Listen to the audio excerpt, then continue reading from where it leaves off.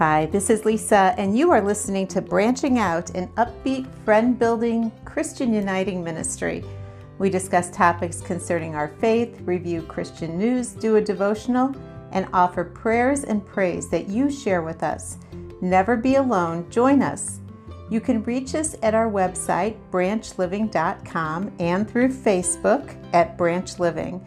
There we have an international community, and it would be a privilege to have you join us. There you can comment, post photos, prayer requests, praise reports, so join us on Facebook at Branch Living. You can also email your prayer requests and praise reports to me at lisa@branchliving.com. We podcast twice each week, and the heart of our podcast is our Branch Living message. We chat about issues in our lives, and then we move to Christian news, views, events, interesting happenings in today's Christian family. We have a brief devotion written by one of the Christian greats, and we end with your comments, your prayers, and praise. So join us and spread the word. We would love to hear from you. And with that, let us join the Lord in prayer. Heavenly Father, we thank you for today. We thank you for this time that we're able to spend together thinking about your word and thinking about your will in this world and our place within that will. We ask you, Father, to give us each peace in our hearts, peace in our minds during some of these troubling times. We see spring on the horizon for most of the countries and many of the countries, and we also see an end to this pandemic on the horizon. So, Father, we praise you for both, for warmer days and for the freedom to be able to move about and to be able to see faces. What a blessing that will be. We pray this in your name. Amen. So this week is St. Patrick's Day. We have St. Patrick's Day taking place this week, and so I wanted to explore a little bit about St. Patrick, both for my own recollection, but also to share with you. And so this Wednesday, we celebrate St. Patrick's Day, and it is a day that is often honored by drinking green beer, wearing green clothing, and some even dye their hair green. I had a gentleman I was talking to the other day who was probably in his 80s and had white hair and had this beautiful streak of bright emerald green in his hair, I think getting ready for this day. But who was St. Patrick, and what did he do to warrant such celebrations? And what can we learn from his life? Well, St. Patrick was a 5th century Romano-British Christian missionary and a bishop to Ireland. According to biography.com, St. Patrick was born in 386 and died in 461. At the age of 16, he was kidnapped by Irish raiders from the villa of his father, who was a deacon and a minor local official, and St. Patrick was sold into slavery in Ireland. He spent 6 bleak years there as a herdsman, during which time he turned with fervor to his faith. According to biography.com, Patrick came to view his enslavement as God's test of his faith. He had a dream that a ship he was to escape in was ready for his departure, and so he fled from his master and left by ship for Britain. And on this voyage, he nearly starved to death and suffered a second brief captivity before he was reunited with his family. So you can just imagine what a start in life that was, to be sold into slavery and kidnapped from your family in Britain, and then to spend 6 years as a herdsman in a foreign country, and then to escape on a ship because of a vision, and then to nearly starve to death, go into captivity again briefly, but finally being united to your family. So now a free man, he went to Auxerre, France, and studied and entered the priesthood under the guidance of Saint Germain. He was ordained a deacon by the Bishop of Auxerre in 418 AD. In a short work he published, the Confessio, he stated that following his return to Britain, he had a dream in which a group of Irish people were pleading for him to return to Ireland and to walk among them. He returned. Now, I'm just going to pause. You can imagine being a slave there when you're only 16 years old, and finally escaping and getting home, and now returning again because of another dream that you've had. I mean, this is a brave man. So he returned and he traveled across the country of Ireland, baptizing and confirming the Irish. He was a humble man, and he poured forth his thanks to God for having chosen him as the instrument whereby multitudes who had worshipped idols and unclean things had become the people of God. Toward the end of his life, he retired to Salt, Ireland, where he died. Now, there are several legends told about St. Patrick. One is that he drove the snakes out of Ireland into the sea to their death. Patrick himself wrote that he raised people from the dead. He also reportedly prayed for food for a group of sailors traveling by land, and a herd of swine miraculously appeared. But the most popular legend surrounding St. Patrick is that he explained the concept of the Holy Trinity to an unbeliever by showing that person a simple shamrock with its 3 leaves on one stalk. It is an Irish tradition that men wear shamrocks, the national flower of Ireland, in their lapels on St. Patrick's Day. March 17th, the day that we celebrate St. Patrick's Day, is thought to be the day he died, thus the origin of this day to celebrate his life. For more than 1,000 years, the Irish have observed St. Patrick's Day as a religious holiday. In Ireland, on March 17th, families attend church in the morning and observe other rituals, including eating a traditional meal of cabbage and Irish bacon. This has spread to many countries which have used the green color associated with Ireland's lush fields and the shamrock to highlight celebrations through dress, food, and beverage. So what are we as Christians to learn from the life of St. Patrick, this wonderful man? Well, here are a few lessons that I take from the stories surrounding his life. The first lesson I take is that God answers prayers, especially fervent prayers, and especially those that reflect God's desire to spread the good news. And certainly we saw that in St. Patrick's life several times. And then a life lived for God is a life well lived. Go where God commands, even if it is not where you would place yourself, and there serve others in a Christ-centered manner. God has a special place in his heart for the humble, and you can see that in this life of St. Patrick. So he truly did dedicate his life to God. He was a person of deep prayer, and obviously God touched his life tremendously. So celebrate the life of this saint by remembering the life he led in walking with and serving God and the impact he had on an entire nation. And so this comes from Britannica.com, and I'm going to end this little segment with the Proverb 3, 5-6, which is trust in the Lord with all your heart, and do not lean on your own understanding. In all of your ways acknowledge him, and he will make straight your paths.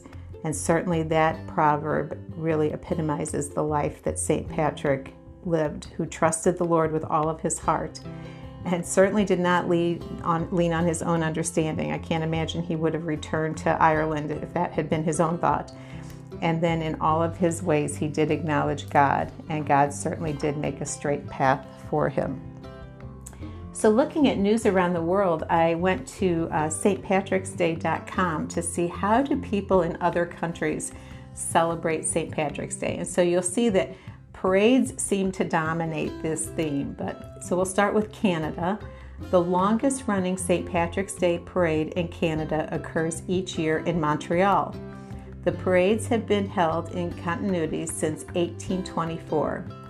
St. Patrick's Day itself has been celebrated in Montreal as far back as 1759 by Irish soldiers of the Montreal garrison, following the British conquest of New France.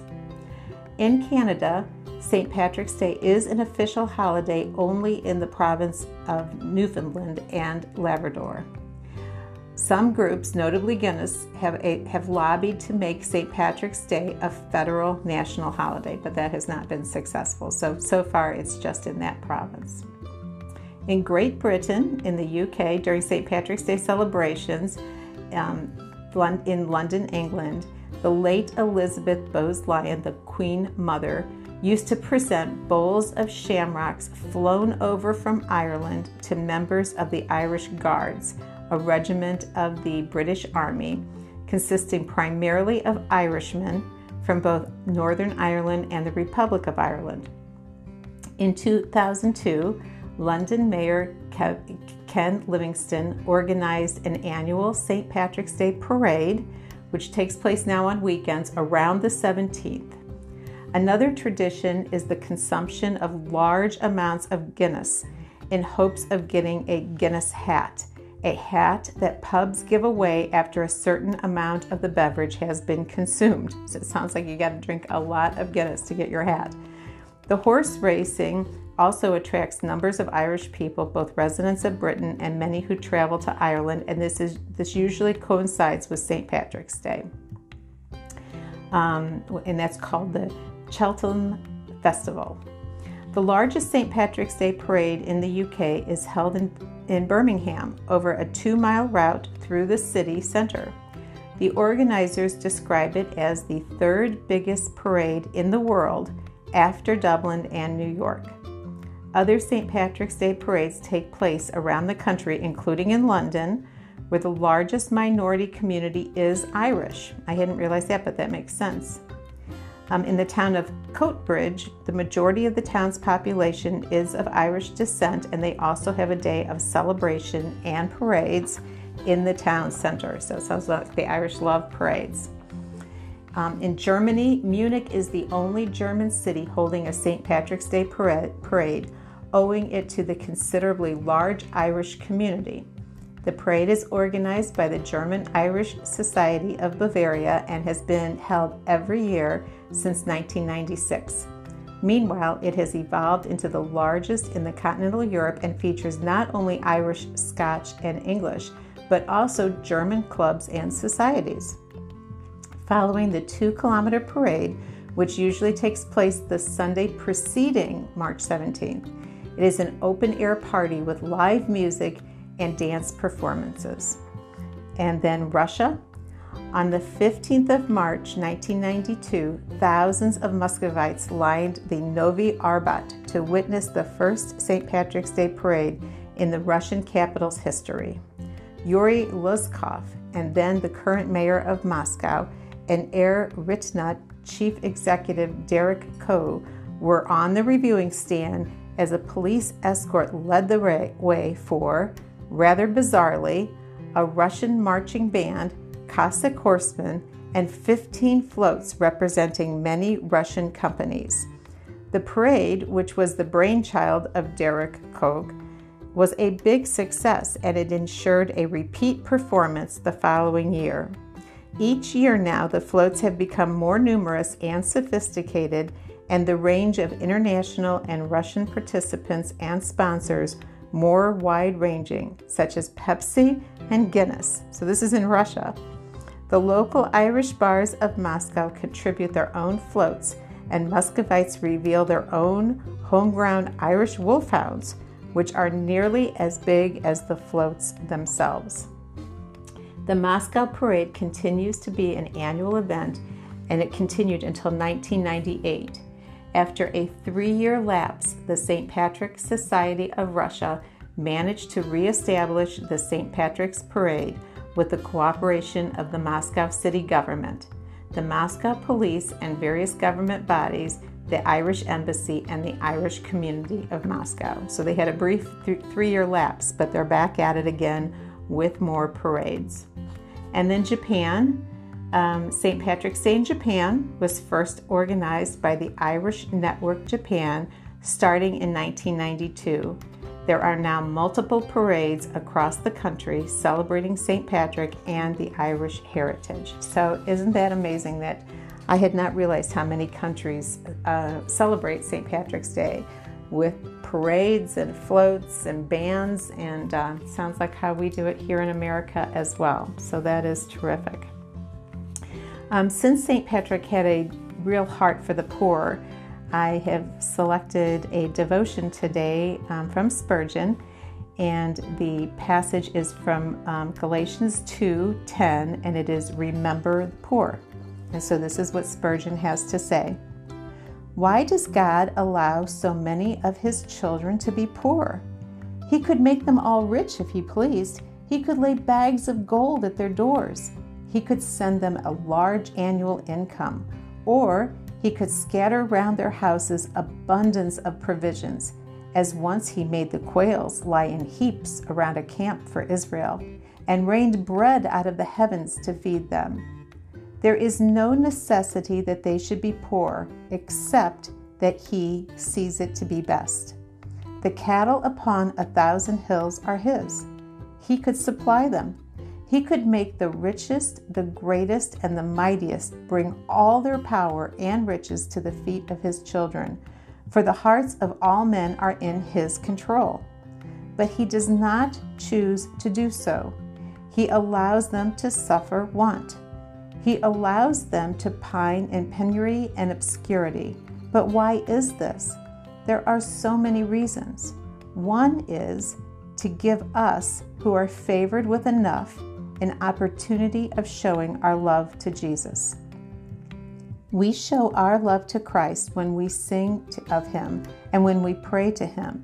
But if there were no sons of the world in need, we should lose the sweet privilege of evidencing our love by ministering in almsgiving to his poorer brethren. He has ordained thus we should provide that our love stands not in word only, but in deed and in truth. If we love Christ, we shall care for those who are loved by him. Those who are dear to him will be dear to us. Let us then look upon it not as a duty, but as a privilege to relieve the poor of the Lord's flock, remembering the words of the Lord Jesus. Inasmuch as you have done it for one of the least of my brethren, you shall have done it unto me. Surely this assurance is sweet enough, and this motive strong enough to lead us to help others with a willing hand and a loving heart, recollecting that all we do for his people is graciously accepted by Christ as done to himself. And what a wonderful message that is from Spurgeon today, to tell us that it is a privilege to give to the poor. It is not a duty, it is a privilege. And when we give to the poor, we give to him. And that the poor are there so that those of us who have more than what we need can give and can share, just as Christ gave and shared when he was here as well.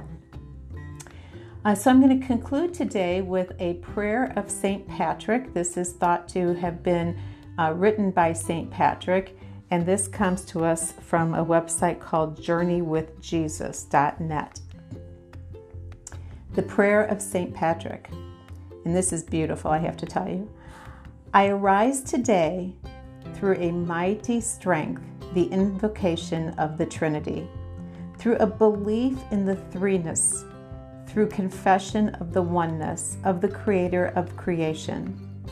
I arise today through the strength of Christ's birth and his baptism, through the strength of his crucifixion and his burial, through the strength of his resurrection and his ascension, through the strength of his descent for the judgment of doom. I arise today through the strength of the love of the cherubim, the obedience of the angels, in service of archangels, in the hope of resurrection to meet with reward, in the prayers of the patriarchs, in the preachings of the apostles, in the faiths of the confessor, in the innocence of virgins, in deeds of righteous men.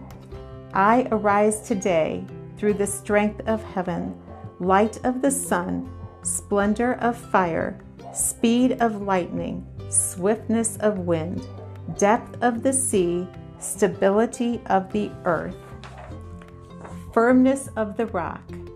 I arise today through God's strength to pilot me, God's might to uphold me, God's wisdom to guide me, God's eye to look before me, God's ear to hear me, God's word to speak for me, God's hand to guard me, God's way to lie before me, God's shield to protect me, God's hosts to save me, from snares of the devil, from temptations of vices, from everyone who desires me ill, afar and anear, alone or in multitude. I summon today all these powers between me and evil, against every cruel, merciless power that opposes my body and soul, against the incantations of false prophets, against black laws of pagandom, against false laws of heretics, against the craft of idolatry,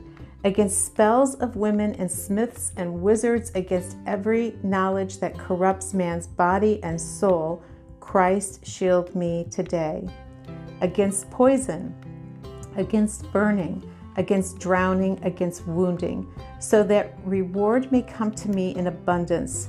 Christ with me, Christ before me, Christ behind me, Christ in me, Christ beneath me, Christ above me, Christ on my right, Christ on my left, Christ when I lie down, and Christ when I sit down, Christ in the heart of every man who thinks of me, Christ in the mouth of every man who speaks of me, Christ in the eye that sees me, Christ in the ear that hears me. I arise today through a mighty strength, the invocation of the Trinity, through a belief in the threeness, through a confession of the oneness of the Creator of creation. Isn't that beautiful? It's just a beautiful prayer written back in the 5th century and is applicable then as it is today. So with that, let us conclude with our own prayer, and we will continue to think about those who are disenfranchised, those who are poor, and take them before our Father. Heavenly Father, we thank you for this time. We thank you for the example of St. Patrick. We thank you for this life of this wonderful man, the legends he is spoken to have been involved in, the beautiful prayer that he left us, and his service to the poor. And we ask you, Father, to inspire each of us to be good givers and to share what we have been given with others, especially to share you and to share your Son, Jesus. We pray this in your name. Amen. So that's it for today. Go enjoy St. Patrick's Day. And if you missed it, enjoy it in retrospect. But have a wonderful St. Patrick's Day. And until we get back together again, stay close to God, stay in touch, and I will chat with you again soon.